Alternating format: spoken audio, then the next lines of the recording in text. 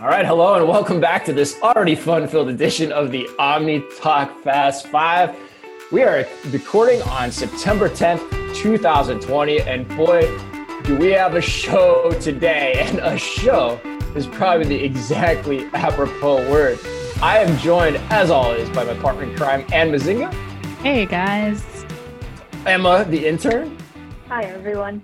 And our very special guest, the man I affectionately call Canadian Carl. Carl Boutte, how are you today?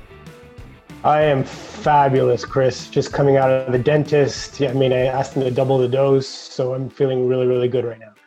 Was there Novocaine involved or no? Or did you get out of there scot-free? Oh, man. I don't even know what was involved, but it was all good. He's good now. It's like that Seinfeld episode with Bryan Cranston. I was rinsing and spitting like nobody's business. That's such a great episode. All right. Well, hey, this is going to be fun. This has been a crazy week in retail. Gosh, even last week alone, Emma, Ann, and I, we could not pick the 5 best topics for the day even, let alone the week, because there was just so much happening. So I think with that said, let's get to it. What do you guys think? Yes, and as is evidenced by Chris's thrice worn lumberjack flannel shirt, it is winter here in Minneapolis. Officially. Yeah, it's like 40 degrees outside. Yeah, I think we should start calling this show Omni Jack. Thank you, Ben Shine, for that. Because I think that's basically, like we said, I'm a lumberjack and that's okay. But you know what else is okay? Our sponsors. Not only okay, but our sponsors are awesome. And our sponsors are Fast Sensor. Fast Sensor is the first AI-powered platform that provides solutions for social distancing, contact tracing, and operational optimization, all tailored to fit your business. With Fast Sensor, you have the tools necessary to monitor safety, efficiency, and journeys across your organization. Visit fastsensor.com to learn more. And Takeoff. Takeoff is transforming grocery by empowering grocers to thrive online. The key is micro-fulfillment, small robotic fulfillment centers that can be leveraged at a hyper-local scale.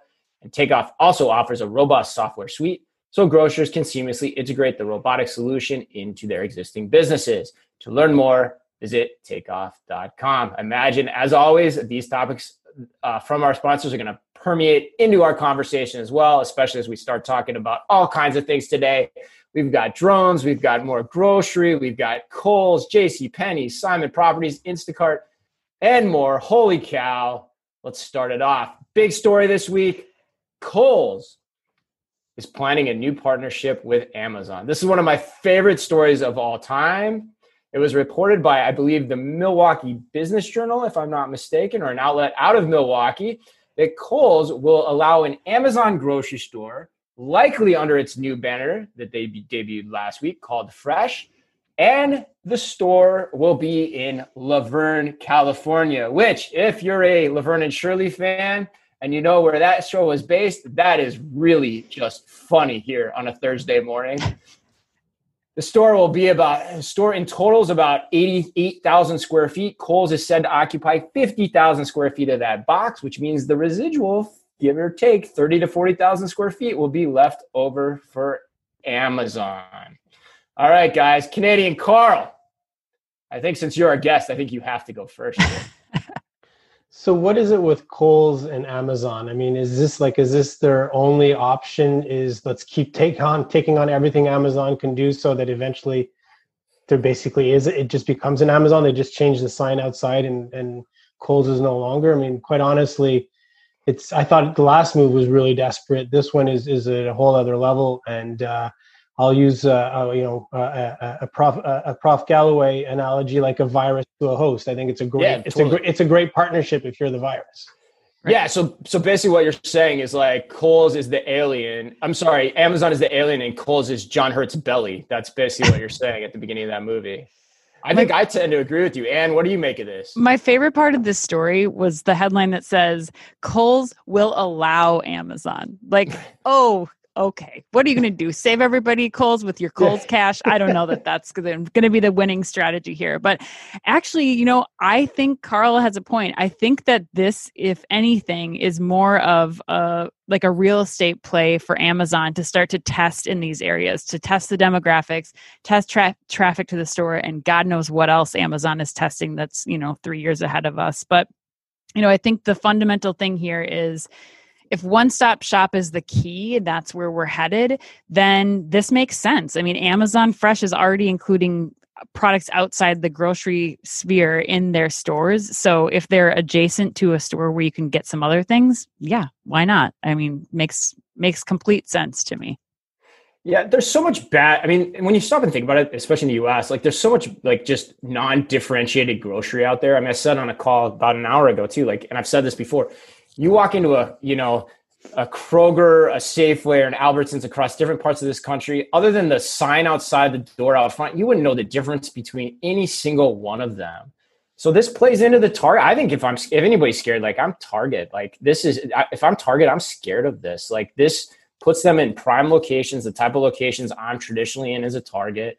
And I can play on this kind of non-differentiated, non-cool, not always super convenient grocery experience with all the technological capabilities that, Amazon has. But Carl, back to you, even though we made fun of the John Hurt alien analogy, does Kohl's have any other choice? Is this really what else are they going to do? Or is it really a smart move? I mean, at this stage, they might as well give the PIN to the bank card. I mean, here you go, guys. You can go in the bank account as well and just pull any money you want out of there as well. Because, I mean, is there any other? They're paying Amazon to use the space almost. That's kind of where we're getting here, right? Yeah, we'll pay you to come and steal our business, I think is probably the next move. But I mean, there's obviously some strategy behind it. Somebody's convinced that this is still somehow a partnership where it's a win-win. I would love to think they're right, but so far the history books haven't shown us that's the way that Amazon rolls. I mean, Amazon's going to say thank you for the learning experience, thank you for the free education, thank you for the paid environment, and and by the way, we don't need you. So it's just a question of time before these steps occur, and it's desperation. I mean, in my book, anyways. What the point you brought, I think, is really interesting. Is more again the level set that it creates. So you mentioned Target. I mean, Walmart's got to be thinking hard too about how they're going to differentiate, because convenience. I keep coming back. I think with this Amazon Fresh thing, and we'll get more into it later. But it's sort of what Uber did to the taxi industry, man. It's gonna rock the world of anybody who's key purpose is serving product to a person who in as quick a period of time as possible. It's just gonna change everything. And now, well, listen, Amazon's got a partner to help them do it that much more quickly and that much more cost effectively. They actually need the resources. Yeah, the other parts of this story too, I think, that if true are really interesting, is you have to remember, Kohl's also was rumored to have partnerships with Aldi, which are essentially in the same space, which they have said nothing about. And I've asked them, and they will not give me an update on what the status is of those announcements, which were pretty ballyhooed for the previous 2 years. And then the other thing I think coincides with that is just this week, Amazon opened another grocery store. So you had Woodland Hills, California last weekend, right? 40,000 square feet.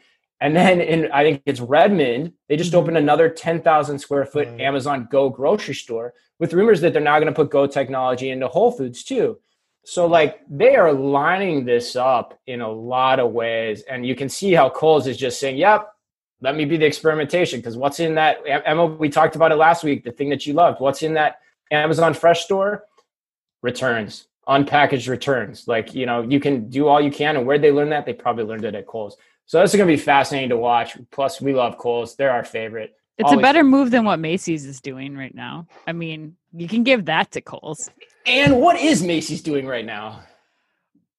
What is Macy's doing? We talked about it last week. The small format. Is this trying to be a segue into story number 2? It was. Only it's about JCPenney's, and I screwed that one up.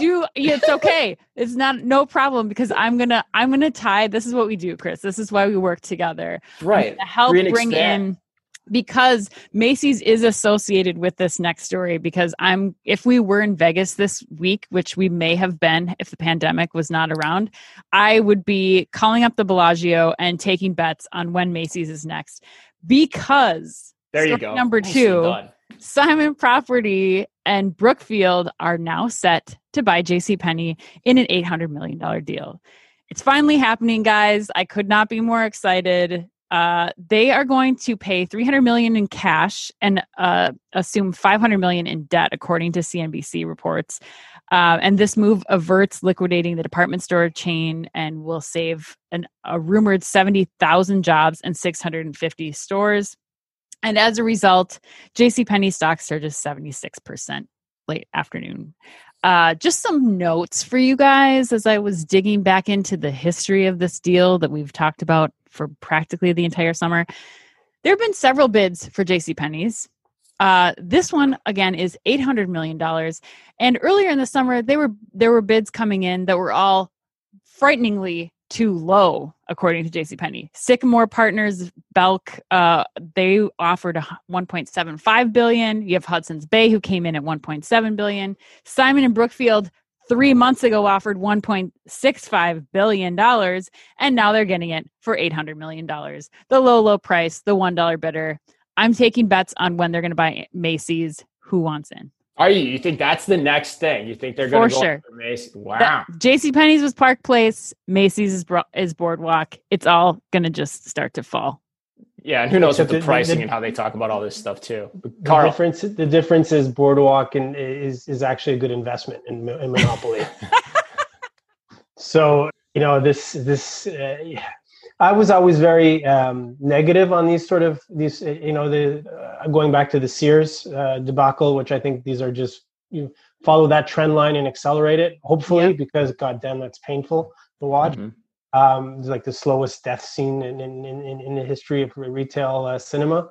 But what somebody's been telling me, and it's a field that I don't think we pay much attention to. There's people that are really good, like Eddie Lampert, at making money on the downside of these things.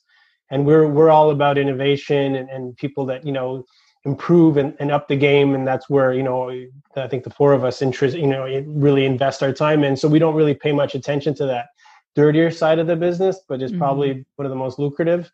So my only guess is Brookfield has got some sort of play where they're like, listen, we're going to, and what it really comes down to is cash flow management. So they're going to manage the cash flow out of this thing and to say, we're going to lose that $500 million anyways, possibly. I don't know how many properties JCPenney, Simon Properties, or Brookfield Properties, JCPenney, would be in. So I don't know how much that debt is theirs, but to begin with. So I think they're just like, we're not going to milk the cow. We're going to bleed the cow. And then whatever's left of the bones Eddie's given them the playbook now. So that's where you're going to see Macy's is going to go, unfortunately, down the same path too. I think you mentioned an earlier one too, which is our Canadian heritage story, which is another tragedy, HBC. Yep. I mean, it's all the same playbook. It's sad to see. I mean, the best position you can be in is actually probably where Brookfield and HBC is. You have a real estate group that owns you, and then that's the most leverage you're going to get. Better that than have being owned by a private equity firm.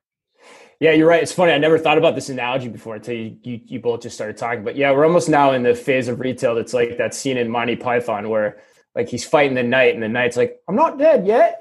Like, it's going to be like that for the next 5 to 10 years. We saw it with Sears and it's going to be that same way. Emma, what's your over under on when Macy's goes through this same thing? What do you think? Just I'm curious. surprised. I'm surprised that hasn't happened yet. Yeah, I'm like, that should have already happened. So, and I kind of hope that it does happen. Really? Why? I don't like JCPenney as a consumer. and Macy's. They're irrelevant to almost everybody. And there's so many other retailers doing things better. And so it pains me to see JCPenney's and Macy's in the mall. Like I was at the Mall of America yesterday and it hurt me to walk through Macy's. Yeah. It's just so irrelevant. I think that's still one of my favorite lines of recent memory too, where some of the pundits were out there when the rumored Amazon was going to buy up some of these properties. We're saying, oh, this will kill traffic to the mall. And our favorite line was, you know what kills traffic to a mall? A Macy's and a JCPenney's. But anyway, we digress. Emma, on that note, why don't you introduce story number 3? All right, so 7-Eleven is partnering with Instacart to offer delivery of milk, bread, eggs, alcohol, and other staples in as little as 30 minutes from 750 7-Eleven stores in a variety of different cities. Then they're planning to expand to more than 7,000 locations. And they're going to be doing delivery from 8 a.m. to 10 p.m. at the moment. And they're planning to expand that as well. And so as we're seeing, if you want to get your grocery goods into people's homes, partnering with Instacart, I think is definitely the best way to start that out. I am curious though, with orders that are probably going to be really small, what the delivery fee is going to be. I didn't see that anywhere and I couldn't find it. And then I am kind of pessimistic about this because delivery in as little as 30 minutes, you can probably go to your convenience store and get back in less than 30 minutes. But I do think they have potential if they can actually get this completely across the country. There might be potential there because GoPuff does pretty much the same thing, but they're not everywhere in the country. So yeah, and they did a little bit differently too than what these guys do. And that last statement too was an indictment on your generation, said by you, not by me, just for the record. So Carl, Ann, what do you guys think? Who wants it first? Go ahead, Carl. Yeah, well, I think Emma has the best story of the day. I think Instacart is the place to, if you want to understand where things are going, just watch Instacart's move. The big move, well, there's two big moves, I think, here. Is either the moment that they change the C for an M. Think about that for a second. Yep. The C for an M. What so DoorDash is doing with DashMart. They become and you've always been the quickest one. I'll give you that. Yep. So they become the front end, not just the back end, and I think they own the relationship. And if you've done any business that's involved with delivery, you know that's where the sale is actually closed, is in the delivery, is not at the store, regardless of the category you're in. It's who's the person that brought me the product. That's who you remember it most. So Instacart is playing a couple moves ahead of everybody. The next second big question is just somebody come and buy them before they go public, because they're on fire right now. And if they're going to, the opportunity is to sort of pull them in-house as quickly as possible before they can't be done anymore, and just ride that growth. Because we were saying before, like, as much as these are tough times for many people, there's a couple that are thriving in this environment, and these are clearly among the winners of this pandemic. And these are new habits that aren't going to change. So as much as Emma is questioning the 30-minute, it's quicker for me to go to the convenience store for sure. But is it more, the key word there is convenient. So am I okay waiting the 30 minutes for my bag of chips and my 6-pack to show up because I don't want to leave the football game? I'm pretty sure that's going to work. The other big question that's interesting when it comes to C-store is it's not the same margin structure. So, the cost and all that. So that 6-pack and bag of chips from 7-Eleven is going to cost me a lot more than if I had it come from maybe another place, which would bundle it differently and give me a better deal. So it's fascinating. It's all just merging, right? And that's what this last mile is going to do, is going to once more even reduce the differentiation to another, one more step than it already was. So to your point earlier, Chris, about you're walking in from 3 different grocery stores and can't tell the difference when it's the same person, and when it's Chris coming to deliver you all 3 things. Anyways, you're even that less differentiated. That's true. Yeah, and that's especially true in a lot of convenience instances too. I think, the other element here too that I think is important, I'm curious what you guys think on this, but I think COVID's important here, because I think that is especially, Carl, you talk about this all the time, the acceleration. I think that's especially accelerating what Instacart's advantage is it's showing people want these capabilities probably faster than they did as consumers before. And a lot of the retailers just have no choice. Like, if they're going to give them, what other option do they have instead of, unless they partner with somebody like this, like Emma, like you said, to get in the game. And unfortunately, like it or not, C to the M conversation, Instacart wins in that, even in the long run. And these guys are just in that position with nothing they can do about it. But I don't know. Tell me what I'm missing. Am I right or am I wrong there? Ann, why don't you go first and then Carl? Well, I think the thing that we outlined here is that when 7-Eleven was doing this, delivery for that bag of chips and a soda to the game is $7.99. And now with an Instacart subscription, which many people have, that's either free or they're paying a slight upcharge to get it delivered in that time domain of 30 minutes or less than an hour. But I think what we really have to watch here is that one, you're giving Instacart access to now 7,800 more stores. So they already have partnerships with Walmart and other not Target anymore, but they already have partnerships with other retailers, Costco. And now they're adding the convenience store market. So they have all of this new data coming in about the types of things that people are ordering outside of just convenience items. They've even started to expand into, some essentials, some baby category items. Like, it's just changing what you get delivered. I think delivery of the bag of chips and soda at $7.99 doesn't make a ton of sense. It's not providing you a ton of convenience. It makes more sense to go down to your store like Emma's talking about. But now once you start to bring in all these other categories and you start to, have Instamart instead of Instacart, like it raises their level of competition and what convenience and grocery delivery ultimately is going to mean for us. Yep. Carl, last word. Yeah, I think the one word you say, Aaron, and that's key to all this, and it is the true differentiator and is the data word. I mean, they are going to own so much data.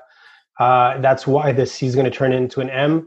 I'm just surprised that an organization the size of 7-Eleven doesn't see that. I mean, imagine if an organization of that scale is like, screw it, you know what, bring the Trojan horse in, and let's just hope they don't surprise us in the middle of the night. Where does that leave the other players? So I could understand independent having to depend on that. I don't understand why an organization of the size of 7-Eleven doesn't say, well, we're going to figure this shit out for ourselves. Right. Let's get let's get some or hire or do something. I mean, right. It seems, honestly, it seems lazy. Yeah, that's an interesting point too, Carl. Like it, and then we'll move on. But I think it is kind of crazy that no one saw this coming. Like the whole Trojan horse idea, which I think I first saw from Britton Ladd like a couple years ago. Like that's a couple years old right now. Like this whole idea, and like to see that no one saw this, I think is fascinating. And Target acquired Shipt, which is in theory kind of a similar thing to what you're talking about. But Instacart's just kind of been running that way. Now you guys brought up DoorDash too. It's fascinating that. Well, the reality is tried to do this or tried to acquire these companies more aggressively. The reality is it's hard. That's when I make my lazy comment. It is, and it's expensive. It's really hard. Hard means all that time, people, money, and they're like, it's just not in our wheelhouse. So, and that's the old legacy reflexes. They're going to kill these companies in the end because when it's not in their wheelhouse, they just prefer that. They prefer that. They're seeing it as an IT challenge. They're not seeing it's like, listen, we don't run our own servers. Why would we run our own delivery? Like, it's just not what we do. Yeah. And now their backs are up against the wall and they have no choice. Yeah. And if you're going to compete against Amazon, like in the Walmart case, like you might not have a choice. If you're going to get delivery to people in 2 hours, what else are you going to do right now? Well, that's where the Walmart pilot with Instacart that was announced like 3 weeks ago, that's fascinating because you're like, what the hell are they doing with this? And is that where we start to see them come into play? And if anyone has the pockets, maybe it's Walmart. But all right, well, in the interest of time, let's keep going. We've got 2 more stories. This next one's pretty fun. All right. Well, the next story is from your favorite town, Chris, San Francisco. They're getting a new mall from the owners. Did you leave your heart there? I'm sorry. From the owners of IKEA. So, Inca Centers, and even though I have Norwegian heritage somewhere in there, cannot pronounce that correctly, I'm sure. Inca Centers is an IKEA unit that owns and operates 48 malls in Europe and Asia. They have acquired the 375,000 square foot building at 945 Market Street in California in San Francisco, not the old Gap building. Chris, just to confirm for you, it's the 6x6 building. It is literally almost right next door to the Westfield Mall, though. Yes, it is. Yeah. It is very close. IKEA, the store, will only occupy 70,000 of the 375,000 square feet in this mall. And the rest of the space will be leased out to a mix of food, entertainment, and other retail tenants, as well as some office space. And the Inca Group is also looking at expanding this mall concept to New York, LA, and Chicago. How big was the IKEA, Ann? I'm sorry, what did you say? IKEA is going to occupy 70,000 square feet of the 375,000 square feet. Small for an IKEA. It is. Yes. Really small format. Emma, does this mall catch your fancy? I know you're a huge fan of malls. Well, No, but I'm a huge fan of IKEA. So I think I would actually fly out to San Francisco just to visit this place because I have so much like trust in IKEA that I believe that they might be able to actually make the mall experience cool. Okay. Carl, Canada's pretty close to Sweden. What's your take here? Yeah, which is not Norway, Anne. So don't feel bad, even if you have. We found out that you're part Norwegian. I mean, that's right. Norwegian, Scandinavian. We're all kind of just a mix. Danish. We all kind of all the Scandinavian countries just come together up here. Yes. I'll just like to drink lots. That we know. Yes. Okay. So first big thing I learned in that story, which kind of blew my mind, is there was no IKEA in San Francisco before this. There's one in Oakland. Okay. Yeah, so it's kind of a drive. So, I mean, what I love about IKEA, and for different reasons, like Emma as well, like we've had IKEA, like IKEA Canada was always, to your point, maybe being more a little Nordic. We've been IKEA land for a long time here. And I mean, what I love most about them is whenever there's zig, they zag. So when everybody was downsizing, they came in here in Montreal and doubled down. They said, 300,000 square feet, it's too small. Fuck it, 600,000 square feet. Let's go. So they were doing like that's IKEA. I mean, they're like, malls are shutting down. No, we're open in malls. And why? Because they're opportunistic. They see clear opportunity. They're capitalized like crazy. They don't have a board to go to. It's a family-owned company, Ingvar passed and moved the IP into some special like structure. I mean, it's super fast decision. I worked for a few years with, I was very close to the home furnishing industry here, here in Canada. They didn't even want to talk about IKEA because they didn't even know from when end to start to deal with these guys. They much rather talk about the 12 other, large home furnishing companies because there was a strategy they could see a way of competing. IKEA just hits it on every head. And you don't want to take them on in cost. You don't want to take them on logistics. You don't want to take them on purpose because they're environmental. They're doing all these crazy collaborations. They know how to design a store. I mean, the only thing I don't like about them is a Saturday afternoon being dragged there by my wife. That's it. Yeah. But I think that's the beauty of what you're saying too, because that's the element I was going to add to what you say is that I love the zig. They, I think you said they zag while everybody else zigs or whatever it was, vice versa. But the French Canadian thing, don't worry. Right? Yeah, hey. But like that's it. That's what's really interesting to me here is like IKEA, as much as you hate that experience, is awesome at understanding. Go back to Clayton Christensen theory. What is the job that has to be done?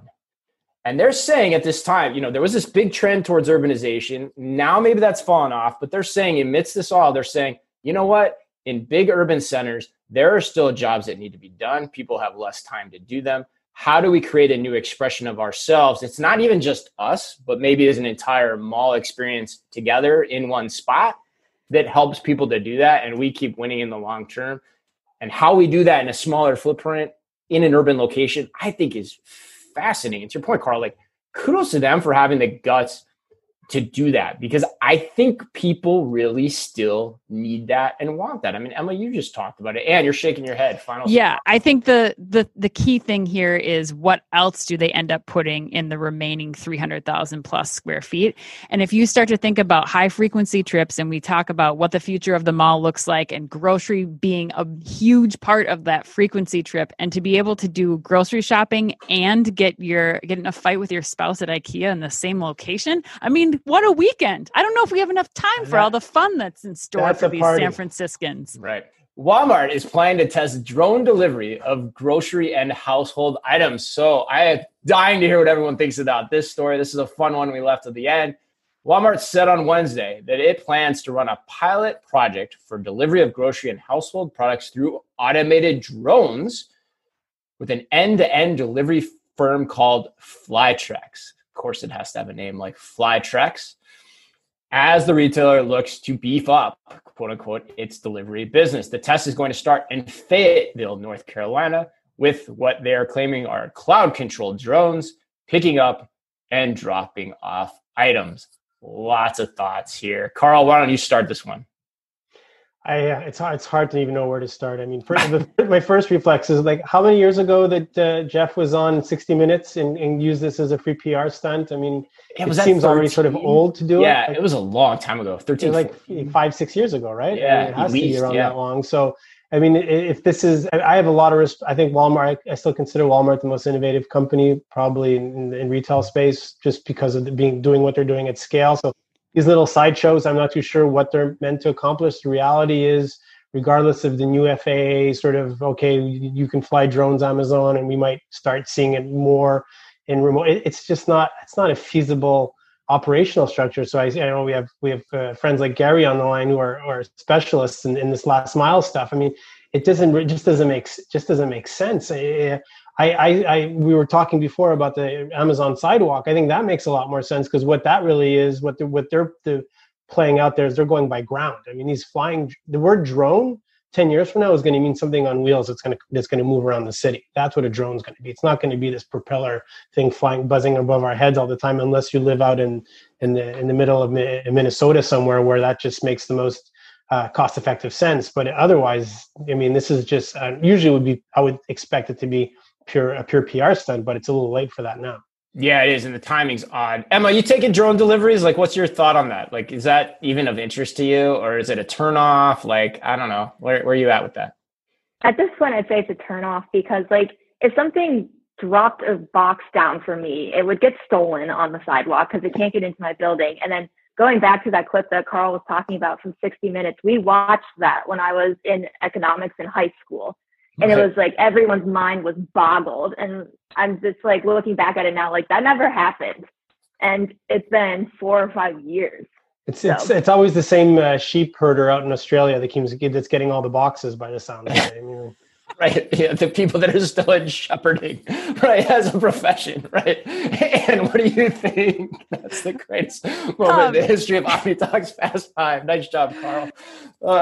It's funny. I had the same comment of course, there's a company named Flytrex that's it's like the most generic drone company. Yeah. Yes. But I don't know. I'm going to have to say, like, the timing is too crazy on this one. It's just a classic story of Walmart having to put an announcement out that they're right there, step in line, like with Amazon right afterward. I'm dismissing this as like, it's not a big deal. And I think we were talking yesterday, Chris, like I think cashierless tech and all these other things that companies are doing, like that was the future. Now that's coming up, and the future is now. And so I think we need something else that kind of keeps us looking forward toward the future. And that's why this is, popping up in the news again. But I generally dismiss the drone stories, which good or bad, I guess. They're not anything of note to me. I'm going to focus on the things that Walmart is actually doing right now, to Carl's point, being innovative so that they can compete with Amazon. And that is not drone delivery. Yeah, I think, there's a couple things run through my mind here. I think you guys have hit on it, which is like, okay, really, like, I get it. I also hate the catch-all of, hey, we're going to learn from the experimentation. Like, because by that rationale, everything makes sense. And I get tired of it. And I get tired of seeing people, especially these executives at Walmart or whatever company on LinkedIn, using that as the rationale for why they're doing it. Because it works for everything. I get bored. And then if you're going to do that, then have the guts. Let's come and let's talk about it, and let's get more in depth. And I think to Carl's point, and what you were saying too, like, Walmart's been on a good streak. I don't feel like this is the story they need from a PR perspective. So I would have tried to keep this as quiet as possible. Or three, I don't even know. Third point, I don't even know if I'd do it at all. Like, I think I'm like Mr. Movie quote today, but I feel like this is like the scene in Indiana Jones, Raiders of the Lost Ark, where he's like, you're digging in the wrong place. Like, okay, fine. You want to experiment with drones? I'm good with that. Why this? Like, you got COVID going on. Why don't you talk about using drones for like overnight evaluations of where products are in the store, or what needs to happen there, or your warehouse, or things of that nature, things that could be very complementary to your operations that I think deserve exploration and discussion in the media first, before you start talking about, flying package deliveries, right? Like, because Carl, like you said, like cars are going to probably do that too. And there's been a lot of work going in that direction, and the infrastructure is almost in a lot of ways better set up for that, in our opinion. So like I have those three just total issues with this. Thought about writing about it. Gary, I know you would have loved that. I know you're listening, but like, I just didn't have the energy, quite frankly. But it just doesn't. It's not worth it, Chris. Falls flat to me. Yeah. What do you think, Carl? It's just not. I think we've just spent more time talking about this than this test will probably actually run. Right, that's probably true, right? Like, yeah, the shepherd gets his products. And to what point is really Walmart pushing this? I mean, is it just a couple of pundits that have picked up on this and you were using this as fuel for whatever, or is Walmart really, are they really pushing this narrative? I don't know. I think it's maybe just we're overemphasizing it probably. Yeah, although I would say, because I'm pretty piped into that, I would say they're pushing this one. Okay. I think that's the thing. I think they're definitely interested in getting this one out there. And people have picked it up. So it is fascinating to me. And so that's where I still wonder, you got to be, whenever we talk innovation, you can't rest on your laurels and think just because you've had some success under your belt that you can suddenly start trying anything and everything that you want. It's still got to be grounded in good theory. So on that note, hey, that was awesome. Some of my best, I think that, Anne, what do you think? Some of the best laugh out loud moments we've ever had. For sure. Thanks for being a part of this today, Carl. You certainly added some flair to the Fast Five. And I was holding back. I'm keeping the best stuff for the next time. Speaking of resting on his laurels. All right, there we go. I didn't use any French swear words. So I know. I was just gonna say we didn't. That was promised. Yeah, the English ones came out pretty well. What I realized, I got to keep a bit of me for me, and I can't just put it all out there in the first try. So.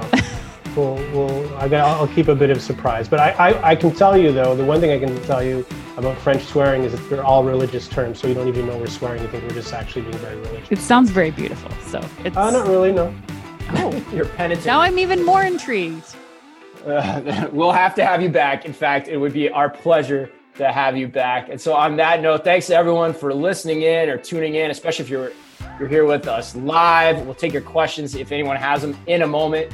But for those listening, please remember to like, review, and subscribe to our podcast wherever you happen to listen to your podcast. And of course, you can subscribe to our videos weekly on YouTube as well. To all of us, from all of us, I should say, to all of you, be careful out there.